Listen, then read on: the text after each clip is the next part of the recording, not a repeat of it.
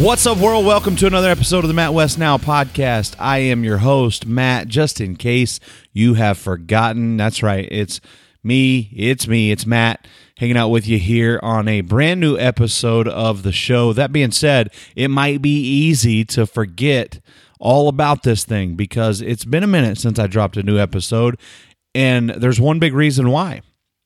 Let me explain.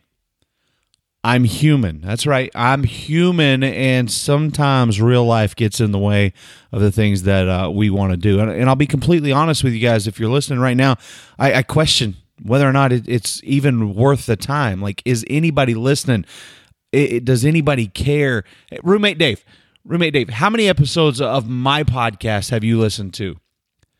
That's what I thought. 0. So see, I mean, that's okay. All right, I get it. You're here. You listen to all of them as we're doing them. But that being said, you know, I wonder sometimes, is anybody even listening? Does anybody care if we stopped? Would it just go away and nobody would even mind? And then all of a sudden, I go to check the DMs or, you know, look on Instagram, and man, I say this every week. And when you guys screenshot and tag that you're listening, or if you send me a message, I see it, and I'm going to start responding or try to respond to every single one of them. But those messages mean a lot, whether it's just getting you through a drive, or, you know, if there's something that one of the guests says that actually strikes a nerve or hits a chord with you and makes you think about something, then it's worth it to me. And I'm going to be completely honest with you. I've questioned whether or not it's even worth the time. Does anybody care? And then I realize what I've said all along, that if one person is listening and one person gets some positive, whether that's just laughing their butt off, or if there's something said that triggers something inside them to open a door for somebody or to just smile at a random stranger, then you know what? It's worth it. And so we're going to forge ahead, and we're going to keep going, and we're going to keep doing this podcast. I'm going to do my absolute best to get a couple of episodes out this week. I'm going to start trying to catch up, and you know, we started this thing in December, and I've went through this roller coaster. Do we keep doing it or not? And we're going to keep doing it. So I'm going to do my best to start putting together a couple of episodes a week, maybe, just to try to catch up. But anyways, I always want to know who you guys want to hear from, and I'm doing my best to put all that together. I've got a couple of those guests that are on that list that everybody continues to request, and I have certain specific times that I'm going to bring a few special guests onto the show this summer. This summer is going to be fun. I have committed myself to doing this podcast, and I know that this summer is going to be a lot of fun. That being said, continue, if you don't mind, to tag me in those posts. If you screenshot the podcast or you have somebody you want to listen to, make sure you hit me up. Make sure you comment on social media. It's pretty easy to find me, Matt L. West. That's right, Matt L. West. Don't forget the L. A lot of people forget that. You'd be surprised how many people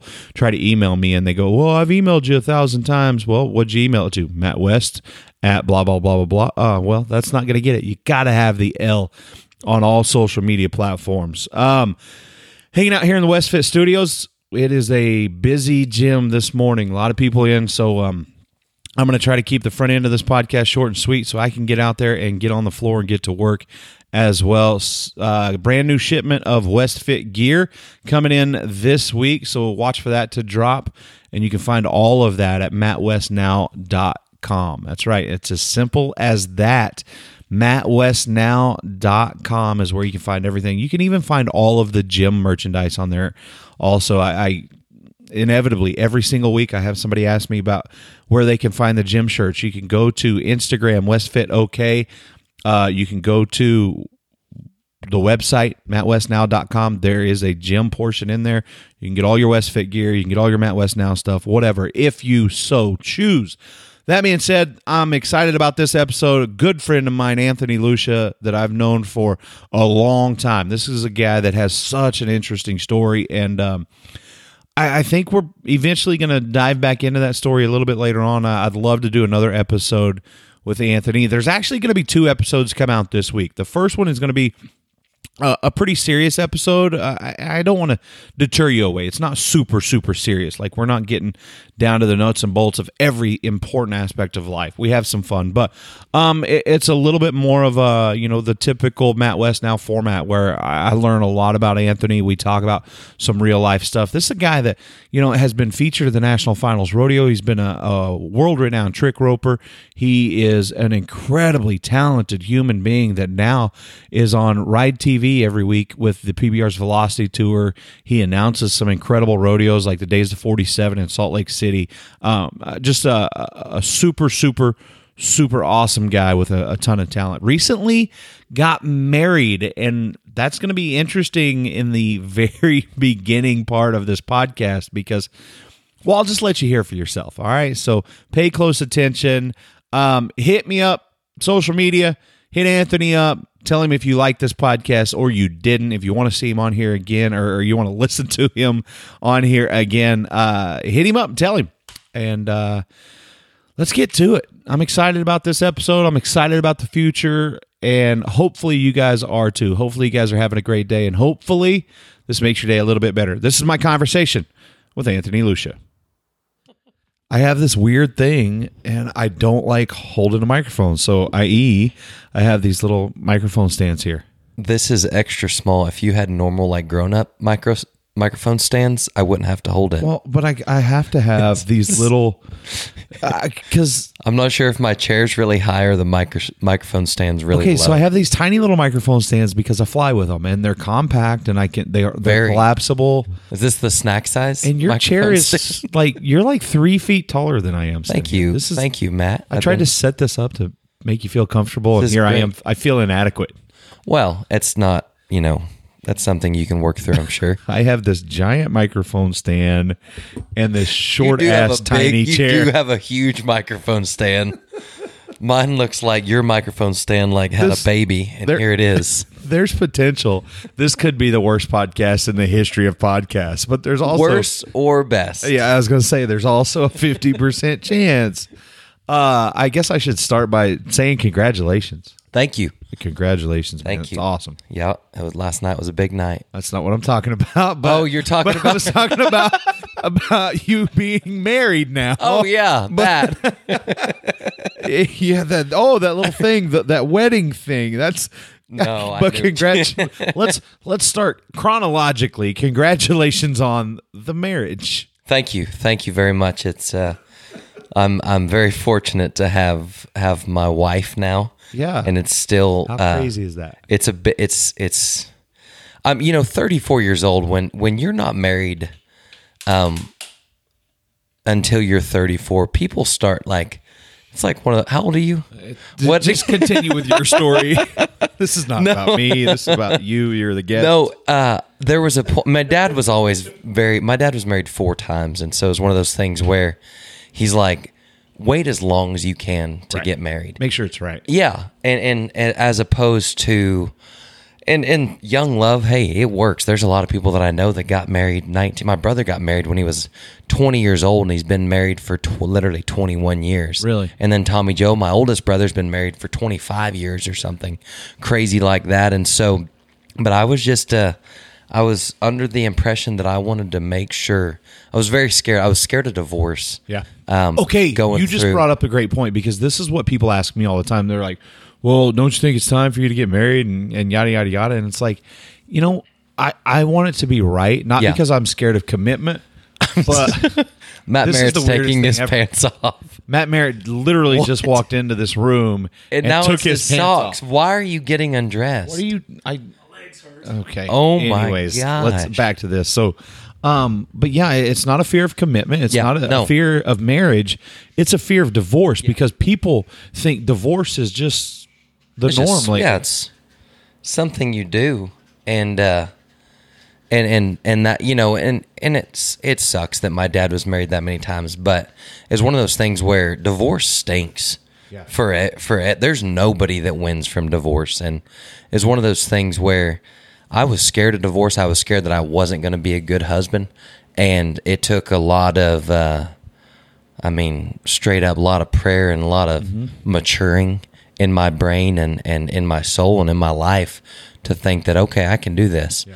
And God brought along the most amazing female that quite possible. I mean, she's awesome. Well, and you said that in a way that, I mean, you just basically showed why I'm such an Anthony fan, is because the humility that you have. Like, it's not that I'm worried about somebody else. It's worried that, maybe I'm not ready to be a great husband yet. I think that's so important. People don't think like that. Yeah, I think there's one of those things that everybody's always, you're looking at the other person like, is this the right one? Well, am I the right one? Right. You know what I'm saying? Yeah. And that was even 3 weeks before we got married. Our pastor Trey Johnson, we've been kind of going to some pre-wedding sessions with him, pre-marriage sessions, just kind of going through some stuff. And he's like, "What's your biggest fear?" And I said, that I'm going to suck at being a husband. Yeah. Yeah. And it was, when I said it out loud, it was because I'd always felt it internally. Like, this is one of the reasons. Because I love my dad. My dad was the biggest influencer in my life, and he still is. Right. But he was bad at relationships. Right. And I was worried that I was going to be that way. Yeah. That I was going to be too, because doing what we do, living the lives that we live and pursuing our goals, our dreams, and working our butts off to try to achieve and be something and make something of ourselves and accomplish the things that we desire to accomplish, we can be somewhat, I can't speak for you, but I can be somewhat self-centered. You absolutely can. And I think it takes a somewhat of a selfish human being to be in our position. Now, that's whether it's, successful people in any walk of life have to be selfish to a certain degree. Yes, agreed. I agree. And that's what concerned me the most, is that I wasn't going to be as understanding with my wife, or be able to devote and give the amount of time and effort that a strong relationship needs.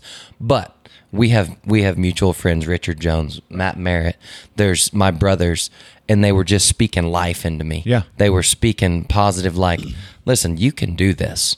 And it was one of those things where I almost had to believe it, that I could do it. And now that I am married, man, I mean, people always said, there's some people like, oh, ball and chain, right? Well, if that's the way you think of your relationship, that's what it's going to be. If you look at things negatively, they're obviously going to have a negative reaction on the way that you feel about them. Yeah.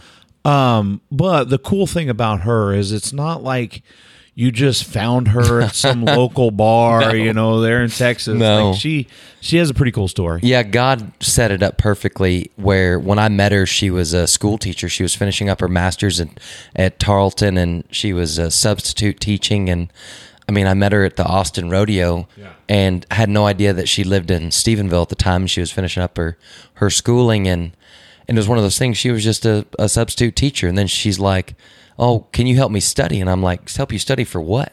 And she said, "Well, I'm running for Miss Rodeo Texas." I'm like, "Okay." I always said that I wasn't ever going to date. I wasn't going to date a barrel racer or rodeo queen. Same. And so the first thing I learned is that, okay, she's a rodeo queen. Well, she runs for Miss Rodeo Texas. She doesn't win. So I'm like, okay, that's out. This is a brilliantly smart brilliantly is not even a word. She's a smart one of our relationship. And I'm like, this girl is so smart. She's so driven. She's such a hard worker. She's going to get her doctorate. I'm going to date a doctor. This is so cool. You're going to be the arm candy. Yeah. Essentially, you're going to be the arm candy. I'm like, this is going to be so great. Yeah. Well, I don't know if I'd be arm candy, but it's kind of cool to think about. But And so that's out of her system, whatever. So she gets a job teaching school, and she's a high school ag teacher. And this is so awesome. Like, she's going to have the summers off where she's going to be able to rodeo or go to these events with me during the summer at home, take care of stuff. December rolls around, 4 months after she did not win Miss Rodeo Texas. And she says, I'm going to run for Miss Rodeo Texas again. And I'm going to tell myself I was completely against it. Right. I literally spoke very negative things. Well, and the fact that she was still with me today, I still thank her for that, because I was like, that's dumb. Like, you did it. You didn't win. You got your whole life ahead of you. You can build your career, finish your school. And things like that can be a strain on a relationship. Absolutely. Because that's two people spending time on the road away from each other. Well, and here's the kicker. If this is what I had learned about the Miss Rodeo Texas. If you become Miss Rodeo Texas, you have to move to San Antonio. You're not allowed to have and I'm throwing air quotations. You're not allowed to have a boyfriend.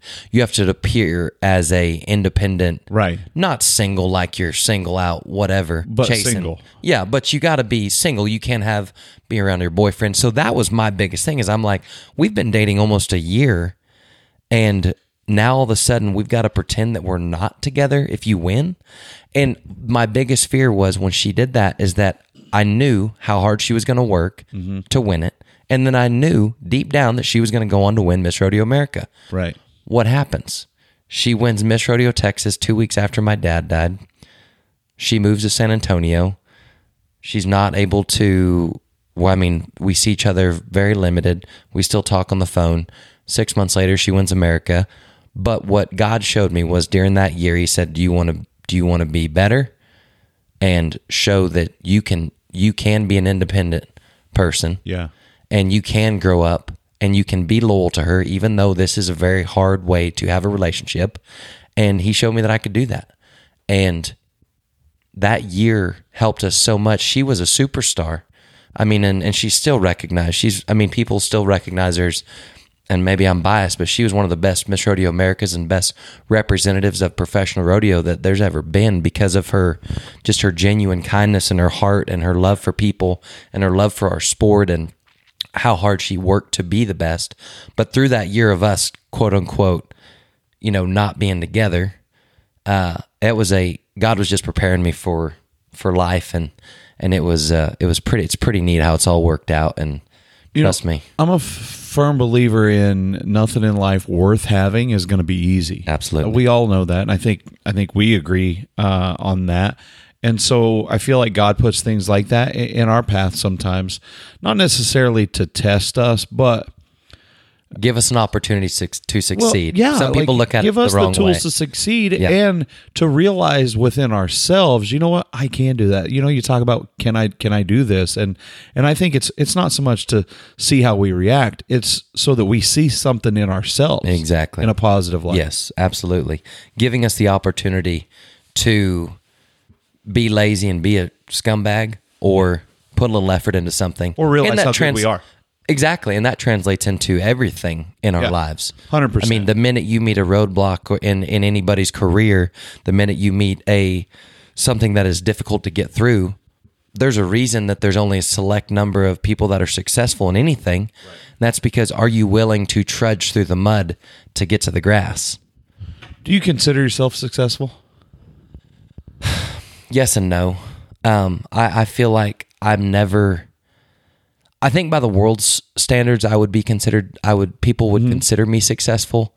I think in my eyes, I'm thankful. I'm so thankful for the opportunities that have been presented. I've heard you say that like 100 times this weekend, and you mean it. You genuinely mean that. Just an opportunity to succeed. Yeah. That's all we can ask for. That's all we can, because after that, then it's up to us. And I ask you that because for some reason, the word success for like the last 2 weeks has really been on my brain and on the tip of my tongue. And it's something that I've been thinking about a lot. And you bring up the way that the world sees successful people, but I feel like you could be completely bankrupt. You could be in debt. You can be a billionaire, and all of those categories can breed success. Absolutely. People look at success in a different way, depending on what your eyes are. If I open my eyes in the morning, that's a success, in my opinion. Exactly. And it's going to be a good day. Absolutely. I think it's a matter of perspective, because people sometimes see us as entertainers, people that are in the public eye, like, oh man, those guys, they travel all over the country and they do this, that, or the other. But I respect the guy who wakes up every morning and goes to a 9-to-5 job. I think that's success. Comes home every night, mows the yard, has a somewhat quote unquote normal life. That's success. If you are, like you summed it up, if you wake up and you are breathing, you are successful because you have opportunity and you have hope. You do. And it's what you do with that, because there's Yes. a lot of people that open their eyes in the morning. Yeah. And the first thing they do is go, crack a beer, or they get into drugs or whatever. Sure. That's their choice. Yeah. To choose not to have a successful day. Motivational speakers, I love listening to people that are inspiring and things like that. And I heard I read something or heard something, I don't remember where it was, but it was like every person on the planet has the exact same number of breaths a day, the exact same number of hours, and the exact same number of days in a week to create or be whatever you want to be. We're in Green Bay, and I saw this on the walls over at Lambeau Field the other day, and it's a quote from Vince Lombardi, and it says, "Success is based." It goes back to again, success for some reason has been on my brain a lot in the last 2 weeks. And I saw this and I read it, and then I was like, I got to take a picture of it. And it says, "Success is based upon a spiritual quality, a power to inspire others." And I just thought, how cool is that? Because, when I say the word success, most people think bank account. Sure. But when you think about it like that, like, we have a chance to make somebody else smile, to make somebody else realize how powerful they can be in Yes. their life and their kids' life and their parents' life. Like that's success, man. Yeah. If somebody's listening to this right now and they're like, you know what, I'm going to get off my ass tomorrow and I'm going to go finish college, or I'm going to, shower up and I'm going to try to get that job or do something like that, then success, man. So my dad came from the streets of Minneapolis and Really? yeah, born and raised streets of the Minneapolis, below poverty level. He and his mom had a house cleaning business. They had a little restaurant at one time. And my dad went on he's getting inducted in the Rodeo Hall of Fame this year, and had a very successful career in professional rodeo, whether it be a clown or whether it be, with his animal acts and things like that. But the one thing he taught me is and Matt and I talked about this, about trying your guts out in everything you do, period.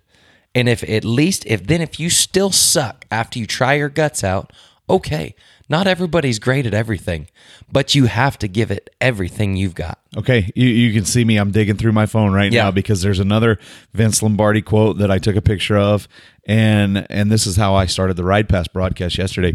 There's only one way to succeed in anything, and that is to give it everything.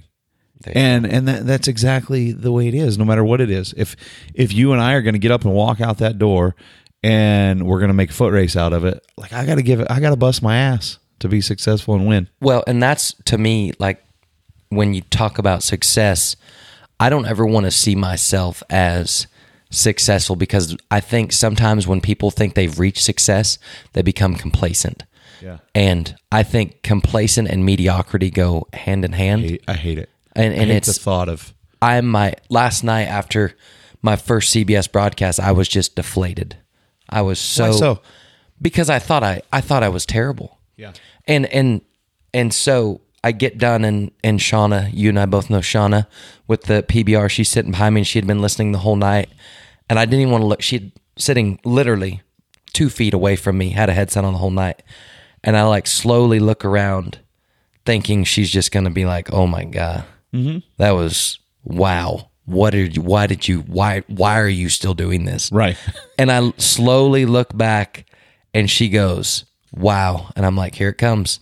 Yeah. She's like, "You killed it." That's good. And give me thumbs up. And I was like, okay, thank you. First, I've learned to say thank you.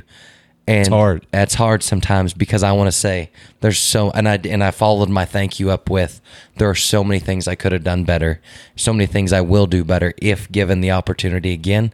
And I want to do another one right now so that I can fix it. Like, we are the exact same person. And Colby Yates is like this too.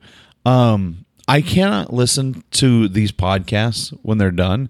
I can't go back and watch. I can't go back and watch a broadcast. I can't even stand for somebody to pull up a video on social media that has me talking in the background, because I am my own worst critic. Yeah. And I've said this a million times. If I had to listen to myself, I'm so critical that I'll quit and get a job. Yeah. But I'm the same way. It's like, I want to go again right now. Right now, yes. And today I watched it. And I was like, of course they edited and they were able to fix quite a few things, and in a couple of my stumbles they were able to make look pretty, and that's the beauty of tape delayed television. Live TV's a little less unforgiving, and as well as like if you're on Ride Pass and or something like that. But when it comes down to it, I never want to stop trying. And my dad, they instilled that in all of us, to never stop trying. We don't ever think that you've made it. Yeah. Because then you will be okay and you'll just start cruising. And that's kind of the way I try to live my life. When did you think this is what you wanted to do? When did you decide, like, and it's funny because a year ago, right? Like that's what's crazy to me. Yeah. Like you, I don't know for a fact, but I'm assuming that you didn't grow up going to rodeos going, man, I want to be that announcer. No, I didn't. No, I didn't. Whenever I was a kid, I wanted to be a saddle bronc rider. Then when I realized that I don't like when horses buck, because when I was 15, 16 years old, we started buying some horses at the sale barn. I wanted to be a horse trainer. So I'd save my money up and go buy these $500, $600, not very good horses, young horses. I'd start them, and I hated getting bucked off. So then I'm like, okay, I don't like this. Well, I had started trick roping when I was 9 years old. Anything with a rope, I was just enthralled with it.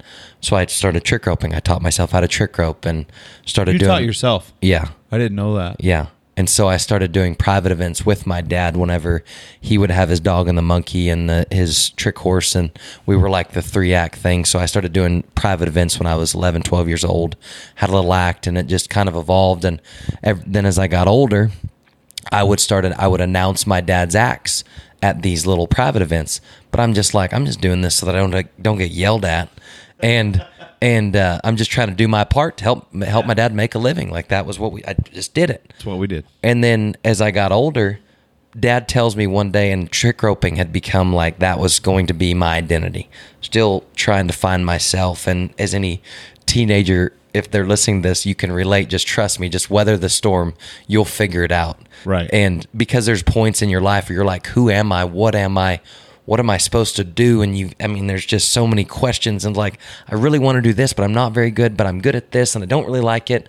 And it's a big conglomerate of just craziness going on in your head. But then I'm like, okay, I'm going to be trick roper. I'm going to be specialty act and rodeo, and that's what I'm going to do. And one day my dad goes, we're at Rodeo Austin. We had our own little show, and he's like, you should think about announcing. I was probably 17, 18 years old. And I'm like, why do you think I would be a good announcer? Like, I just straight up, why? He goes, well, you talk a lot. None of it makes any sense. And so you should really look into it. You're basically Bob Tallman. Basically, you just spout a bunch of BS and nothing out of you talk nonstop. And I've always kind of had the gift of gab. I like talking to people. So you learn about people by talking to them, making eye contact, but you're asking outgoing. questions. You're an outgoing person. I'm the exact opposite. When you get me away from work, I'm so that's introverted, right? Introverted, really? Where you keep closed in. Yeah, you get me in real life. You're so talkative to the people at the restaurants. But that is still like... You call every waiter or waitress by their name. Well, but that's the female waitresses. That's still work, though. Like, we're still... You're think about that. mode. We came straight off of work. Yeah. I've been in front of a camera all day. Yeah. And, wearing cowboy hats. Yeah. Everybody notices, hey, we're a part of something. Sure. And so I feel like I represent that all the time. Yeah. The second I put on shorts and a ball cap, I'm right back to being the shy, awkward, very to myself kind of weirdo that I really am. Well, I think I could have been that way. But when I was probably, I would have been 10 years old to help supplement our income. My dad had these 8x10 colored photos of Whiplash, the cowboy monkey, which was my dad's. And what we would do, as soon as we got done with the act, I would go get an apron. I would take a stack of about 100 monkey pictures and walk the stands. And up and down stairs, get your souvenir photos of Whiplash, the cowboy monkey, only $5. Yeah, And I would sell these pictures. I had to talk to people. I'd get made fun of. Hey, monkey boy. Just all this and that. But you learn to almost put a what we have to do It's when we a entertain. Jekyll and Hyde thing, Yep. man. You put a. It's a character. Yep. And then just is that monkey tied on? No, he's riding with his tail. Why don't you buy one of these pictures? Yeah. It's signed by Whiplash. Yep. I was not forced into it. I like doing it because I got $1 from every picture I sold. Nice. And so, yeah, I mean, Little entrepreneur. yeah. I mean, my dad made 4. I made 1. I was Perfect. tickled. I mean, I had enough money to go buy cotton candy the next day. That's one of the reasons for my figure. 20% pull right off the top. Math, not my thing. So sure. Believe it or not, I was a smart kid in high school. It's my 4th semester of college where things really took a dive. Yeah, college, that would have been cool. But you started in the business at a very, very early age. And so, you talk about being 9, 10 years old doing that. You're in a spotlight of some sort all the way through. I was in the shadow of a monkey. Well, that's what I was. No. Okay. So Whiplash might have been on the picture. Yeah. But you're the one that's out there telling everybody about that picture. Yeah. And so you're the one that's out there using your voice saying, hey, looky here. Yeah. And essentially it's look at me because I have something for you. Yeah. So you're in the spotlight. I mean, and it was one of those things where that was our eating money. You know what I'm saying? I'm not saying like we didn't have much money, to be honest, but that was our eating money. Does anybody in Western sports? I mean, honestly, think about this, and I'm not going to lead people to believe anything because I know nothing about anybody's financials, but I know this. I know that we spent a lot of time talking about guys that made $1 million in their career, guys that might have made $2 million in their career. But it's expensive. Yeah. It's super expensive when you start purchasing animals, when you start caring for animals, when you start traveling constantly. Yeah.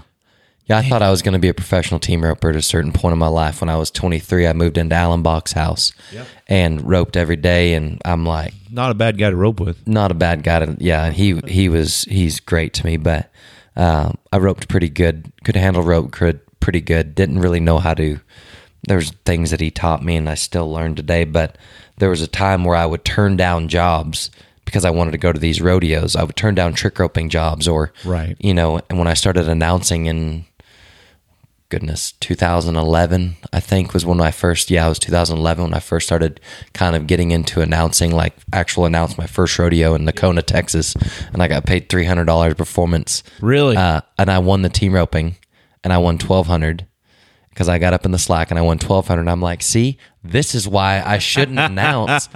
I should just team rope for a living and go to all the amateur rodeos and the pro rodeo circuit rodeos. Yeah. And I found myself announcing or trick roping just so I could go home and rope, like go and enter everything I could enter, and never made any money. And it's one of those things where I had to prioritize my life. So to circle back to your original question is, did I ever think I would be doing this? I mean, I wanted to do whatever God wanted me to do, and that's kind of always been my motto. Mm-hmm. Matt asked me on his podcast, he said, what did you want to be when you were a little kid? Well, I wanted to be a bronc rider, but then as I got a little bit older, I would say, I want to be whatever God wants me to be. But I knew that once God put something in front of me that I needed to give it my all. It goes right back to that. Whether it was trick roping, I needed to give that my all. And I've had a somewhat cool but short trick roping career, but I got to do quite a few cool things. And it took me to Australia, it took me to the NFR. It's got to do some neat things because of a rope. And now because of a microphone, and the doors have just opened because of, if you work your butt off at the little things, big things will come to you. Yeah, and I agree. And you're a prime example of that. And we talked about it. I don't remember when we talked about it, but you were like, my first PBR. And you were telling me about that and how you just busted your butt to do everything you could to do a good job.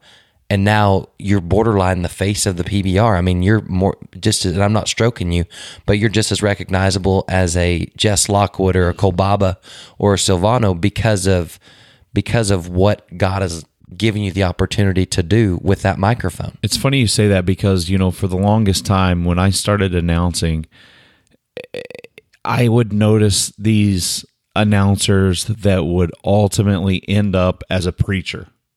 Yeah, you know what I mean? It's like, Like for a while, I thought that's just the natural progression. You go from announcing, and then when announcing doesn't work anymore, you just start preaching. And it's funny because when I was a kid, and you can ask my mom, if my mom's listening to this right now, and I know she is, I wanted to be a preacher. Yeah. When I grew up, I would go to church.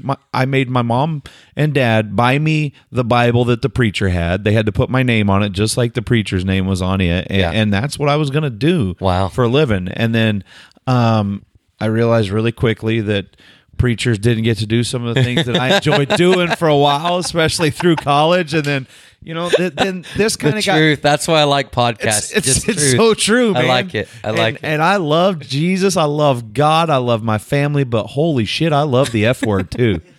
I say it all the time. Oh, that's my biggest flaw. The best part about the whole thing is my God forgives me every time. Yeah. Every time.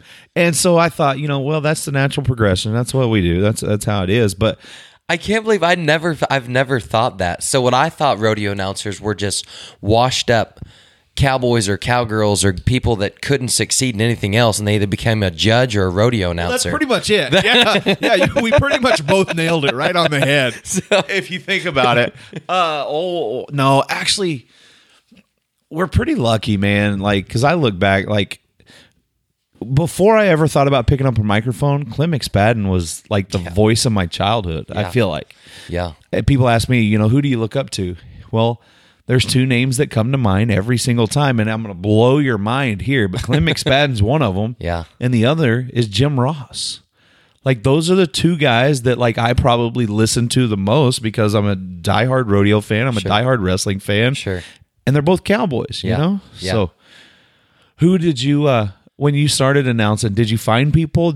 Were like, oh, I want to be like Bob, or I want to be like Boyd, or anything like that? It was one of those things where growing up, my dad with his acts, he had a very special connection with the announcers, because when it comes down to it, if you're a specialty act, the announcers are your lifeblood. If you're a specialty act, you're a clown, you're only as good, no matter how good your product is, you're only as good as the announcer that's setting you up for the punchline, right, or selling your act and telling the story of whatever.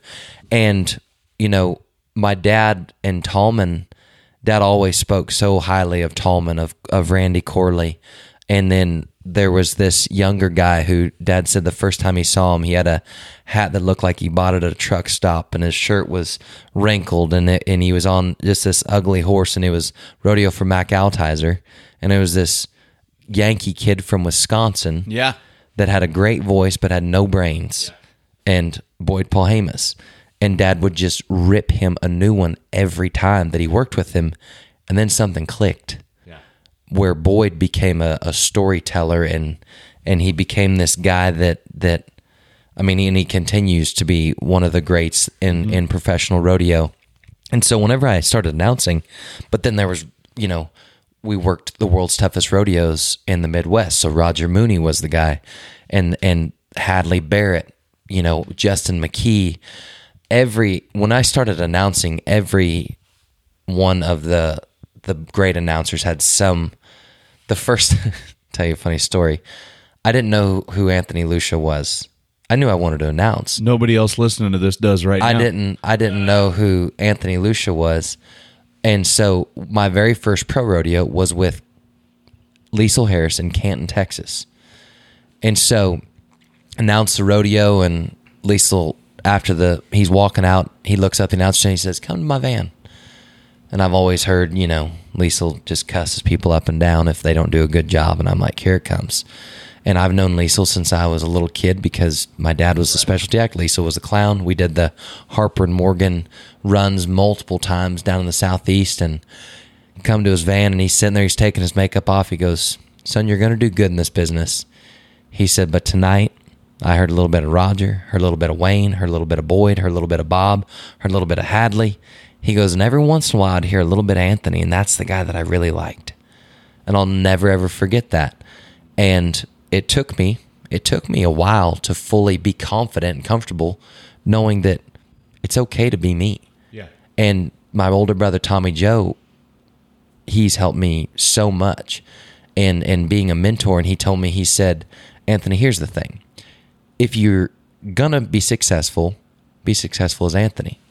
And if you suck, and if you're gonna just not be good, at least not be good being you. Yep. So that you don't go down being the guy who was trying to be everybody else. And that has stuck with me forever. And from announcing now into doing more television, I find it so much more comfortable being me. I think that is a natural thing, though, and I think that we all experience it to a certain degree because no matter what you do in life, you think about a baseball player. When you're in Little League or whatever and you're stepping up to the plate, well... I was homeschooled, so I don't... Okay. Well, organized sports, what is that? But if you you taught yourself how to trick rope. Mm-hmm. You had to see other trick ropers. Oh, yeah. To decide you wanted to do Vince Bruce and J.W. Stoker and Tomas Garcilaso and Jerry Diaz. So you pick a rope up. Yeah. Your initial thought is, I want to do what those guys are doing. Yeah. So in some way, shape, or form, you're emulating somebody. Absolutely. And I think we all do that. If you want to be successful, I think the natural thing is to emulate successful people, and somewhere along that way, you realize what you just said is, I can't be that person. The one thing that every announcer, every successful TV personality, every successful announcer, and I'm just saying things that I'm doing now, even team roper, is there's a consistent foundation in every one of those different things, okay? Right. But once you build that foundation, then you start laying the brick and mortar to make it your way. Yep. But Boyd, Bob, and I'm throwing out rodeo names. Hopefully rodeo people listen to this podcast. But all of those people, Craig Hummer, Justin McBride, Ty Murray, it's the foundation of being a broadcaster. It's a foundation, and then they make it into their own. But there's still a certain level of a foundation, but you can emulate those people to build a foundation. Everybody's got a different swing. Pitchers, everybody's got a different throwing style. Patrick Mahomes can sidearm, no look, all this stuff. He can scramble, he can do this. Peyton Manning, not that athletic, but could throw it, pinpoint it. We were talking about who's the greatest of all time earlier this week in football, and somebody brought up the name Tom Brady, and they said, well, obviously Tom Brady's the greatest. He's got to go down as the greatest, And then somebody else said, I don't know. Brett Favre's that guy. Because you look at Brett Favre and he's having fun. He's just running around. He's throwing from his hip. And, he's jumping sideways and throwing. It's like you can argue for both of them. Yeah. I think you can do that with anything. Absolutely. And it's the same thing with, Richard Jones, our mutual friend. He always talks about, he'll get into conversations. Who's the greatest bull rider of all time? And some people say Jim Sharp, some people say Tough, some people say Lane, some people say Donnie Gay, It's Sage. Opinion. Yeah, JB. It's a matter of opinion. But the one thing that they all have in common is 8 seconds. Yeah. It's sliding their hand in there, tying their hand in. It's a foundation. And then they made their riding style. Yeah. Joe Say's loosey-goosey all over and just makes everything just look amazing. JB will go down in history, in my humble opinion, as the greatest ever. Yeah. Because of not only what he's accomplished and what he's won, but the spirit of a cowboy that he has and the toughness. And you say that spirit of the cowboy. I say this all the time. I wish people could see the JB that I see, because everybody sees the tough dragon slayer, but I wish they could see the heart that guy has and what a good human he is inside. And that's the good thing about what we do is we get to see those with a lot of people. Yeah. You talk about your family a lot.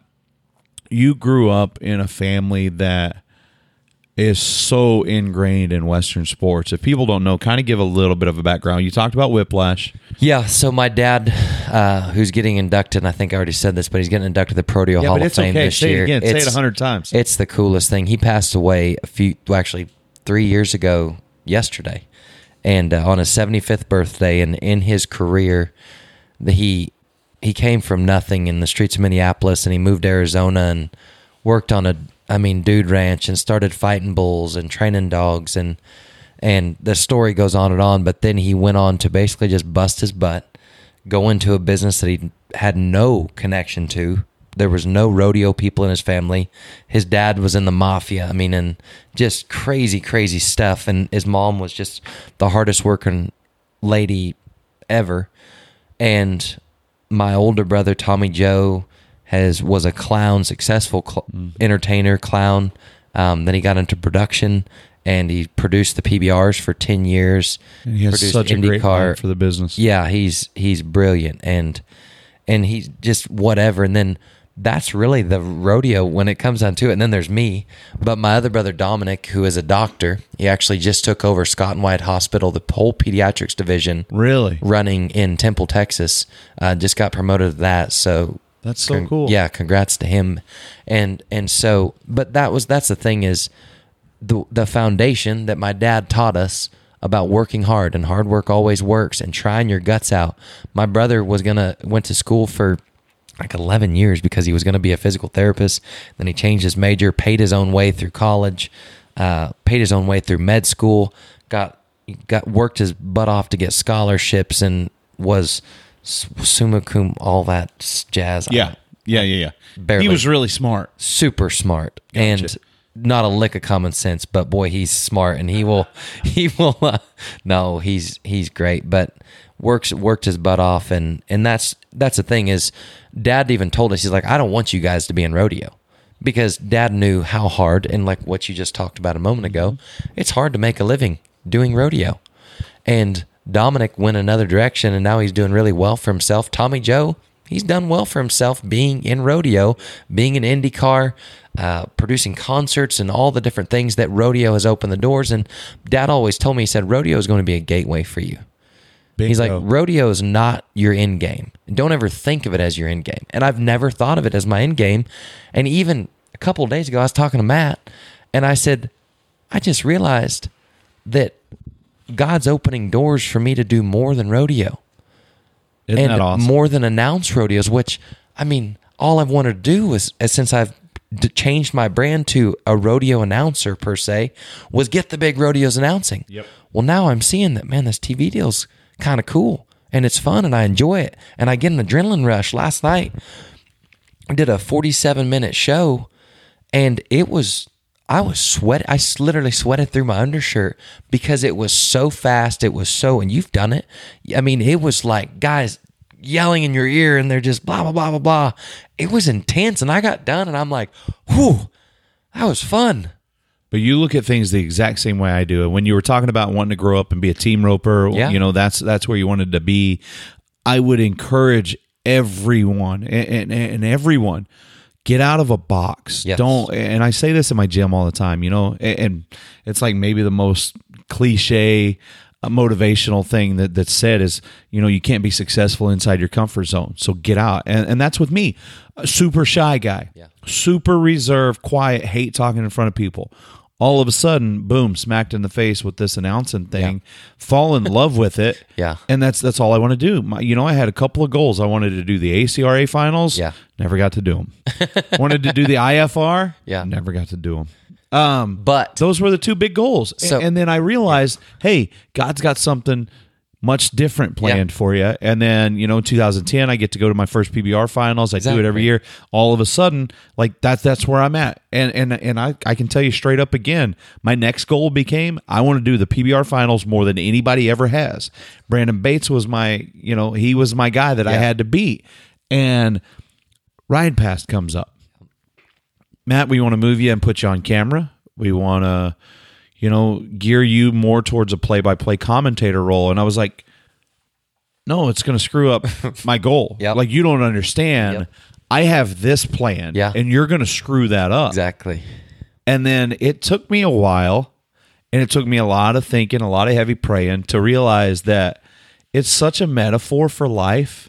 Yep. We all do the same thing. Like, this is what I'm going to do. This is what I'm going to do with my life. And then God says, watch this, because I'm changing your path. And you realize, man, okay, you got it way, way better.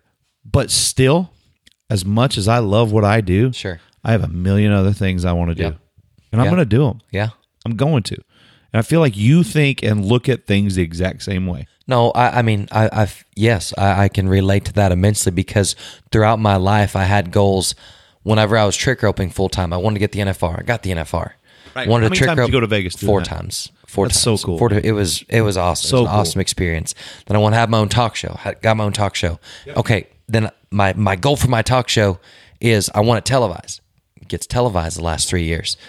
Trick roping, I wanted to win Specialty Act of the Year. Never won it, but I got nominated 3 years in a row as Act Entertainer of the Year in professional rodeo. And then I'm like, okay, announcing. I want to get every big rodeo in the country, and then I want to win Announcer of the Year, and then I want to announce the NFR. And it literally, in a matter of weeks, recently, all that's changing to, holy cow, I can do this stuff on TV, and it's the craziest thing, because I'm getting calls for rodeos and I can't go do them because I'm doing TV. And at first I'm like, oh my gosh, and then I'm like, wait a second, I get to fly in the day of or day before, do 1 or 2 nights, fly home, still be on my place, rope all week, do whatever. Yes, I spend a lot of time on the road, and there are sacrifices and there are pros and cons in everything you do. But how blessed am I to be able to do this? When we were all walking back into the hotel from eating dinner a minute ago, I said, this is awesome. Because there was 5 or 6 of us, and we just got done laughing and telling stories, and the camaraderie and the teammates were all doing different things, but we're all one team. Yep. And I'm going to say it again, and I'm going to sound redundant, but I am so thankful for God opening my mind, going, hey man, you should see what I got planned for you. What's cool about that group that you were talking about, and it's a group that thankfully we've all spent so much time together, but I think a big part of the reason why we've spent so much time together is because we all have the same outlook on things. We all have the same mindset in, not only do I want to do what's best for me, but I want to do what's best for you. Yeah. I want to do what's best for Matt Merritt. I want to do what's best for our buddy Richard. Like, we all want today to be the best day of our lives. Yeah, absolutely. And then that's the way that, I mean, in any wherever you live or anything you do, I mean, if you have that kind of outlook where you want to you said it earlier, I want to make the people around me better. I want to inspire them. I want to motivate them.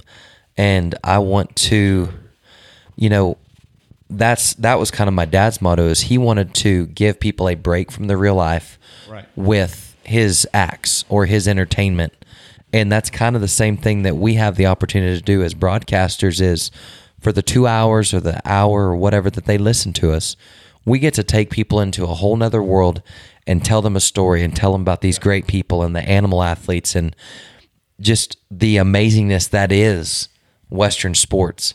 And gosh, I'll be forever grateful for that opportunity. Well, and that's, you're just like me in the sense that we're both fans, and we're fortunate enough to get to be a part of the industry.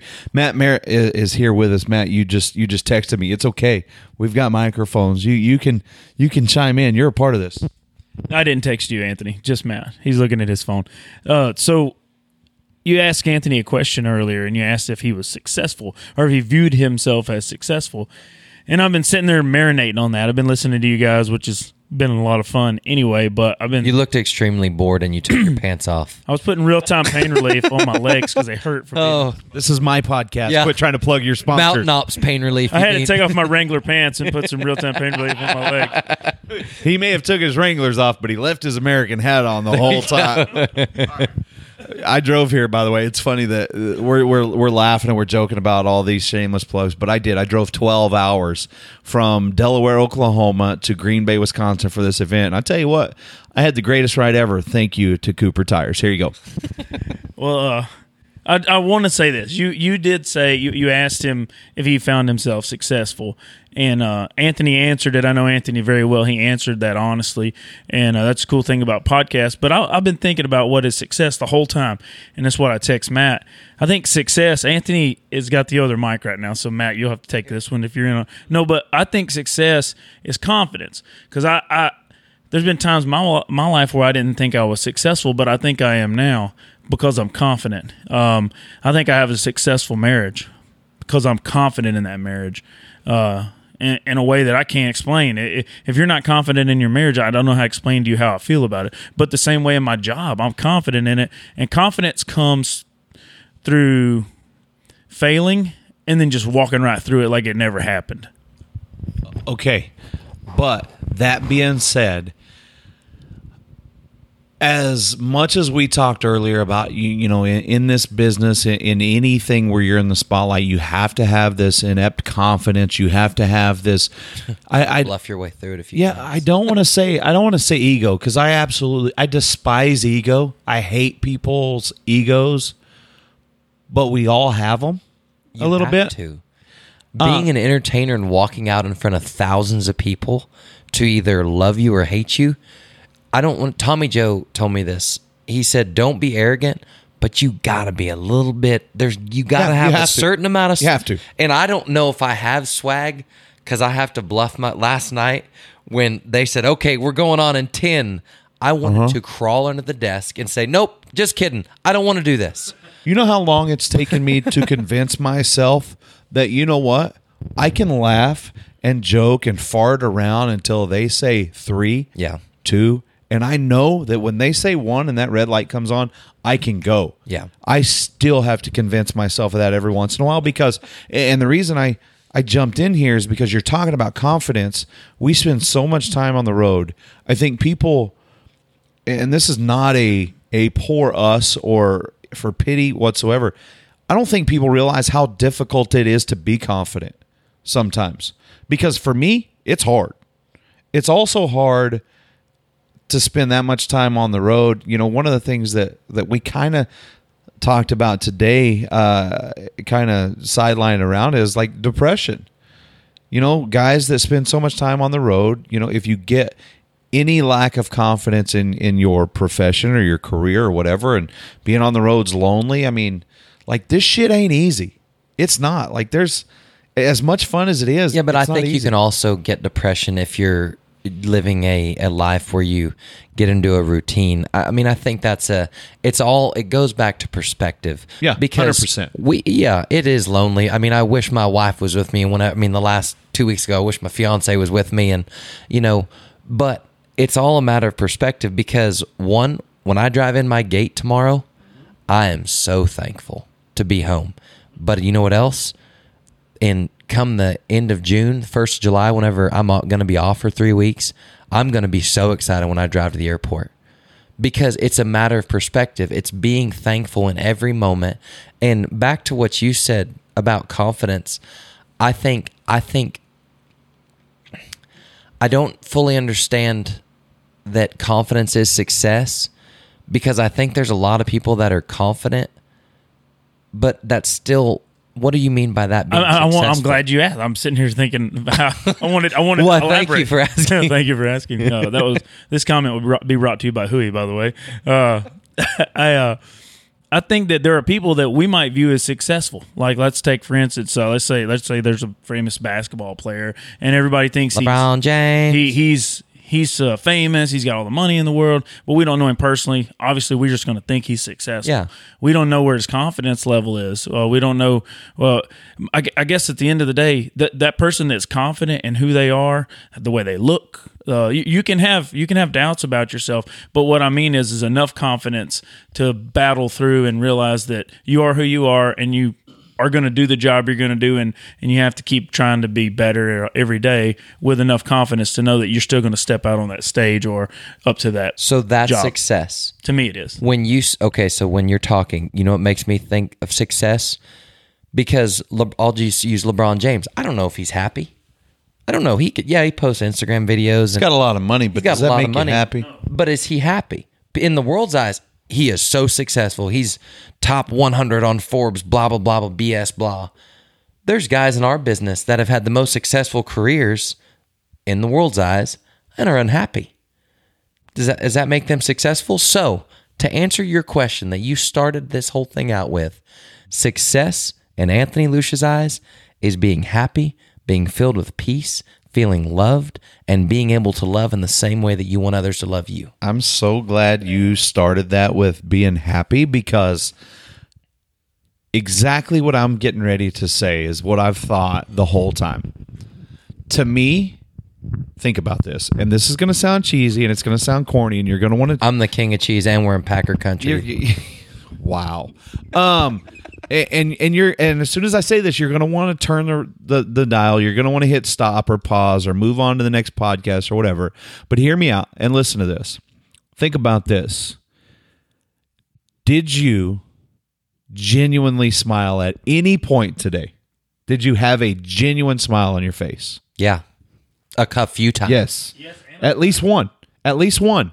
If you had one genuine smile on your face today for any reason, and then you get to do it again tomorrow, and you get one genuine smile on your face, to me, that's success. I want to say that I smiled today because of somebody else's smile. Is that little That's it. kid? No. That little kid in Green Bay today that we gave fan of the night. These Cooper people have Tire no fan of the night. idea what you're talking about. Well, I know, but it does. You don't have to know. There was this little kid. His just magnetic smile, and that's why I gave him the Cooper Tire fan of the night buckle. And he made me I literally kind of choked up looking at him. He was so genuinely happy. So maybe you're that person that gets to smile today, or maybe you're that person that gets to give that smile today. Or maybe you're that grumpy son of a bitch that needs to just look at somebody tomorrow or today, whenever you're listening to this. My favorite thing in the world, and this is legit, and you've seen me do it a gazillion times, my favorite thing in the world is to just randomly smile at a stranger and say hi. And ask them how they're doing, because it catches them off guard. Yep. And that's sad to me. Hold the door open for somebody. They veer around you. At the restaurant, when we walked out, there was two probably 45, 50-year-old ladies. They were coming probably 20 feet behind us. I see them coming, and I knew we weren't in a hurry. So I just stand there and hold the door open. They literally stepped around me like I was going to try to mug them. Yep. And I'm standing, holding the door open. And they look back, and I go, "How you guys doing?" Yeah. And they were shocked. Isn't that sad? It's crazy. they didn't have confidence. They didn't have, no. They weren't successful. They weren't They successful. were not successful. Clearly, they didn't have confidence. And they weren't wearing cinch jeans. And so, say I won't turn your microphone off. it's one of those things. If you wear Justin boots and you wear Resistol on your head, I'll wear gives Justin you boots. I got no problem with that. I got no. I'm wearing dadgum Nike tennis shoes right now, but I'm open to wearing Justin boots. I'm barefoot and wearing gym shorts because I've been wearing boots the last 3 days on concrete, and I was ready. We are all officially sponsor prostitutes. I don't think it's prostitution. I think it's more of believing in a company and just wanting to represent them at a high level. Well, I believe that I'm barefooted right now, and I need something to put on my damn feet. We might be able to do something. I know some. I know some nice folks over there. Justin Brands. You bring up Justin boots, and if you want to get into a pair of Justin boots, make sure you go to justinboots.com and check them out. They got a style for everyone in your family. You gotta quit. If you want to be happy, go to Matt Merritt's Roadcast on. This has turned into the most ridiculous episode. No, it's a ever. group of announcers and a clown in a room, and so it's so fun though. We fight it. It's so fun. But I want to go back to that's it. That's it. People are getting to hear a real conversation. This is the kind of shit we talk about. But you just did like this really cool commercial where you were getting to trick rope and do all kinds of stuff for Justin. Like, you have taken what you wanted to do when you were a 9-10-year-old kid, and you've expanded that far into things that are outside of the arena. Yeah, it's so neat to be. I love being tomorrow whenever I land. And I'm not. This isn't a shameless plug, but we're going right from the airport to the stockyards there in Fort Worth for a photo shoot for Cinch, and Cinch was my second sponsor. Partner. I like to call him partner because I feel like you sponsor a kid in Ethiopia so that he can go to school. Agree. I feel like a partner because when it comes down to it, we partner with these companies that believe in us because we believe in them. I've been wearing Wrangler since I was a baby. Yeah, absolutely. Like, legit. When I signed my Wrangler contract, I posted a picture of me, and I think it was my very first Christmas, holding up a pair of Wranglers, and I just thought that was the coolest thing. We used to buy them at Walmart, Wranglers. That's right. 1996 is when Cinch was established. Lead, don't follow. But it's... But no, we used to go to. You could buy them for $13. Yeah, and buy Wranglers. So I mean, and Wrangler sponsored my dad and Robert Lever and Jeff Chadwick, and those guys are great guys. And that is one of the coolest things about our industry as it grows, is there's room for everybody. Whether it's Justin, whether it's Ariat, Double H, and Olathe, Matt, one of Matt's boot partners, and that's what's. But you know what just happened? What? We completely just blew. If there's rodeo announcers out there right now, we just blew their mind. Yeah. Because you're a cinch guy and you said Wrangler. Yeah. I'm a Wrangler guy and I talked about cinch on my podcast because they're like, there's this weird thing that guys have, like, I can't even say that brand. Yeah. Like they don't exist. It's blind loyalty. That's the thing, and it's not. I don't even know if it's real loyalty, because you have to be able to think your way through things. And it's like when Cinch became a national sponsor of the PRCA, and Wrangler has done so much to be great, and has helped the Western sports as a whole. Yeah. But when there's room for everybody, that's right. And the more partners that the PBR has been a great example of that throughout the years, and they've kind of opened people's minds up to that. As hey guys. The more partners we have, the more money everybody gets. Right, but like really cool. Like today, look what happened today. And this is, I love it. I love things like this. Like, our friend Brandon had something come up and he had to, leave early. Yes. I'm doing Ride Pass. You're here. You did CBS last night. Brandon and Randy are upstairs. Well, it's an easy solution. Anthony's here. He's going to jump into this spot. I'm going to go jump into Brandon's spot. Exactly. Guess what? There's enough of us around. But Yep. do you know how many people in any business would say, well, you know what? No, we don't need to use so-and-so. Yeah. Or bullshit. Yeah. Like, I want everybody to succeed. Let's find a way that we can get everybody on board. We're all on the same team. And Matt Merritt's raising his hands. Like, I'm raising my hand because if you are going to let Anthony step in and do your job for half the night, you know why you're going to let him do it? Because you have confidence. Yeah. And I'm serious. It goes back to what I'm saying. I smiled all the way up to that booth. Legit. If you can believe in yourself enough to let some other guy step up and pinch hit for you, then you're going to be okay. That's what I'm saying. That's success. Well, and Matt's known me long enough and has seen me in every situation and scenario possible, not just in this business, but in life. And I'm sitting in the announcer stand, and one of my screens is you and Colby, and I can see everything. And I did. Like, I sat up there and I smiled because I was watching you guys. I knew you were having a blast. I knew I was having a blast. I was getting to work with some of my best friends ever. Like, today was a success, fellas. Yeah. Indeed. Today was a success. We were confident and happy, so therefore we're successful. Let me ask you this, business wise, $5.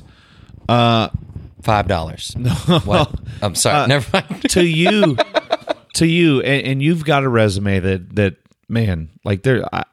When I started doing this podcast, you were one of the first people I thought of that I was like, man, that guy's so super interesting. And don't roll your eyes at me or whatever, because like the first time I saw you, like I remember seeing you in the arena at the NFR, and then I watched your talk show in Vegas, and like you have done so many different things. You've got such a cool resume of accomplishments.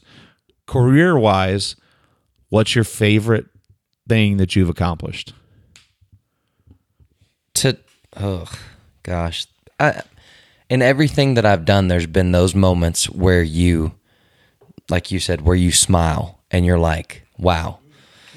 The first time I worked the NFR and I walked down the little tunnel and they shut the lights off, and I look out there and I look in the stands, and there's 16,000 people there just ready to just go nuts. And I go out there and I trick rope, and I had 45 seconds, and there's pyro going up all around me, and I jump through it and I sell it, and the crowd just That's a moment I'll never forget. Last night when I picked up the CBS microphone, I got emotional. Right. And I'm looking at all these monitors, and Justin McBride's sitting there working on notes, and I pick up this microphone that says CBS on it. And I'm like, oh my gosh, this is for real. This is happening. And then there's been points even in my team roping career when I won my very first pro rodeo team roping, I was like, wow, this is awesome. The first time that I turned on my Dish Network and went to Ride TV and I saw Live with Lucia on the Guide, a talk show that in 2009, when people still don't know me, they really didn't know me then. And Chris Woodruff at Group W Productions gave me a chance to do a talk show on a little riser, and I had 3 stools, and that was our stage. And there was about 11 people that would watch us for about, we had an hour show. They'd stay for about 6-7 minutes. And then another 11 would come in and be like, oh, okay. I got hungry, man. I had to get up. I'm sorry. Exactly. But the first time I saw Live with Lucia on my television, that was a moment I'll never forget. And there's been times just out riding a young horse where finally they get it and they'll cross over and they'll pivot off their back leg and they'll give to you there and you just feel them. Or when there's so many moments where I'm just like, wow. Yeah. And so I can't really pinpoint. There's not been one I'll tell you one of the neatest things, and I will never forget this, is when I got to MC the NFR back number ceremony in 2017, and I looked out into the audience. And there's all these contestants and committees and everything like that. And I saw you, I saw Richard, I saw Matt, I saw my brother Tommy Joe, my brother Dominic flew in. That's a moment. And I saw some of my best friends, and I saw my family who came to watch me. That was a moment. I don't think I could pinpoint one, because each one of those moments in my life has touched me deeply and has pushed me forward to, I want to keep getting those moments. It's official. It is official that Anthony is an announcer, because I ask him a point blank question and he gives me a 15-minute answer and doesn't say shit. I felt like I said a lot there. Hey, Matt, we've kind of brought you in. I'll use this one. Same question. What's the thing that really steps out to your mind in your career? Maybe your biggest accomplishment. Well, since I'm sitting really close to you, I'll say this: when you helped me go to Australia, that was a big turning point for me. I can remember sitting there with my wife, going to do PBR Australia, and I got told that I was hired, and I was like, yeah, right, like it's okay, I'm going. But then they bought my plane ticket, and I got the email confirmation that I really had a seat on that flight. And that was a big turning point for me. I'll never forget that. I'll never forget. Like Anthony, I could go on and on. Like this very weekend for me, Flint Rasmussen, his daughter Paige was graduating high school, so he couldn't be here in Green Bay. So I kind of got a chance to pitch for the Yankees. And at the same time, I was here this weekend, and my wife sent me a long video, but it was of my oldest daughter, Rui, who's 10, at her dance recital. And I was so proud of her. I don't know, that's a moment I wouldn't call that, obviously it's not my career, but I remember thinking, just sitting in this locker room this weekend, I was proud for 2 different reasons. Proud because I'm a dad that has a daughter that's shining and beautiful, and I'm so proud of what she was doing there. And then I'm also proud of myself and the opportunities that I've been given, and the first WCRA rodeo that I worked in you Vegas. I almost died. But at the same time, I've got a water bottle full of dirt from that arena. It's not the NFR, probably the closest I'll ever get to it, but it's dirt out of the Thomas and Mack. You're right with that kind of attitude. Yeah. Yeah, not confident. Well, I'm not a barrel guy. It's a barrel man that they take. There you go. Back to you. He sounds like a barrel racer making excuses. If confidence is what you're saying is success, you're putting was he not in here when we talked about the box? Yeah. So you're saying, well, you're literally labeling that. You think it's going to be like that? You think when Clem McSpadden announced the NFR that Bob Tallman, anybody ever thought a guy like Bob Tallman, who's the ultimate entertainer, and Clem was soft and had such a great way of explaining things, and he was just storyteller, man. Yeah, he was a storyteller. Then Bob Tallman, Las Vegas. You think that everybody? You know what I'm saying? Hey, don't ever limit yourself, because I'm literally your biggest fan, and I can say that proudly. But don't ever limit yourself. And I'm not like schooling you, but I'm saying don't ever say that. Well, you got to be in the. Well, I mean, my goodness. Remember before Flint, everybody had to wear baggies. Yeah, exactly. Game changing stuff. Yeah. And there's always going to be Joe somebody Bumgardner yeah. went to shorts. Shorty Gorham's wearing a ball cap now. There's going to be, Greg Crabtree wore a ball cap. So there's always going to be somebody that changes the game, and the rest of us are going to benefit for it. Yep. And so, man, just stop. Everybody, if you're listening to this right now, stop putting yourself in a box. The only thing that belongs in a box. Is this going to be a Saturday Night Live skit? No, that was literally. Hey, Da-da-na-na. last two things last. One is, how do people follow you? I know Live with Lucia in Vegas, that's the talk show. You do it every day during the NFR. Yes, and this could be our last year. Okay. Could be our last year. There's some big Get opportunities. your tickets now while you can. Well, It it's could be the free, last so night. it's Okay. going to be at the Rio. So Okay. come watch us. Really? Yeah. The whole Sands Expo, that whole show is moving to the Rio. We've got our it's a really cool stage there, and it's in its own room, and it's going to be pretty darn neat. It'll be on Ride TV again this year. We got that deal done last week, and well, yeah, it would have been last week. And so you can come see me during the NFR Live with Lucia. I'm not sure what I'll be doing at night yet. I could be at the Mandalay Bay. Either way, either go to the Mirage or one of the MGM properties for one of the night shows. Instagram, Twitter, Facebook, all that stuff. At Super Lucia 33, at SUPERLUCIA 33.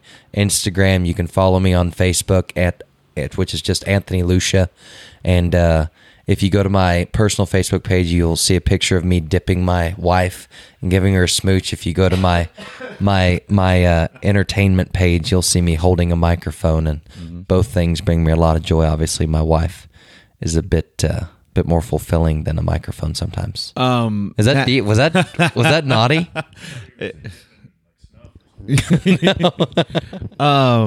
Matt Merritt has an awesome podcast, Roadcast. You can find it on iTunes. You can find it just about anywhere you can find podcasts. Where I got this feeling that this conversation is so much fun. Hear me out. This was Anthony Lucia's podcast, but this was so much fun that I feel like the three of us, maybe another guest or whatever, we need to just sit and shoot the shit for a little bit. And just not business, but maybe just have some fun. So check out Roadcast with Matt Merritt. Check him out on social media as well. Lucia on social media, Live with Lucia. Last question. PBR Ride to Glory. PBR Tuesdays Ride on TV. Ride TV, channel 248 on Dish or Ride TV Go. And that's on what days? Tuesdays. PBR Tuesdays. It's You a and thing. Colby Yates. That's awesome. Yeah, Colby Yates and Janie Johnson. It's a lot of fun. That's awesome. Man, if somebody didn't know Anthony Lucia before this show, or if Anthony Lucia drops off the face of the earth tomorrow, what do you want people to think about him? I want people to think that Anthony Lucia always lightened up a room whenever he got in. I want to be known as a good guy. I want him to be known as a happy guy. And if I can, and this is going to sound cliche, but I want to make people feel better about themselves when they're done talking to me. That's awesome. I think that's a great way to end it, man. Because, I believe that wholeheartedly. I think that you've nailed it thus far in life, my friend. So I am super, super proud of everything that you've accomplished. I am super happy to call you a friend, and I'm excited to see what the future holds. So, Well, I'd be nothing, and I'm not stroking you, but I'd be nothing without guys like you, McBride, Richard, Matt, my brothers, my dad, who have pushed me and have constantly given me a bar to strive towards. I said that was the last thing, but I'm coming back because I feel like everything you talk about, you include your father. Everything. You've said it time and time again.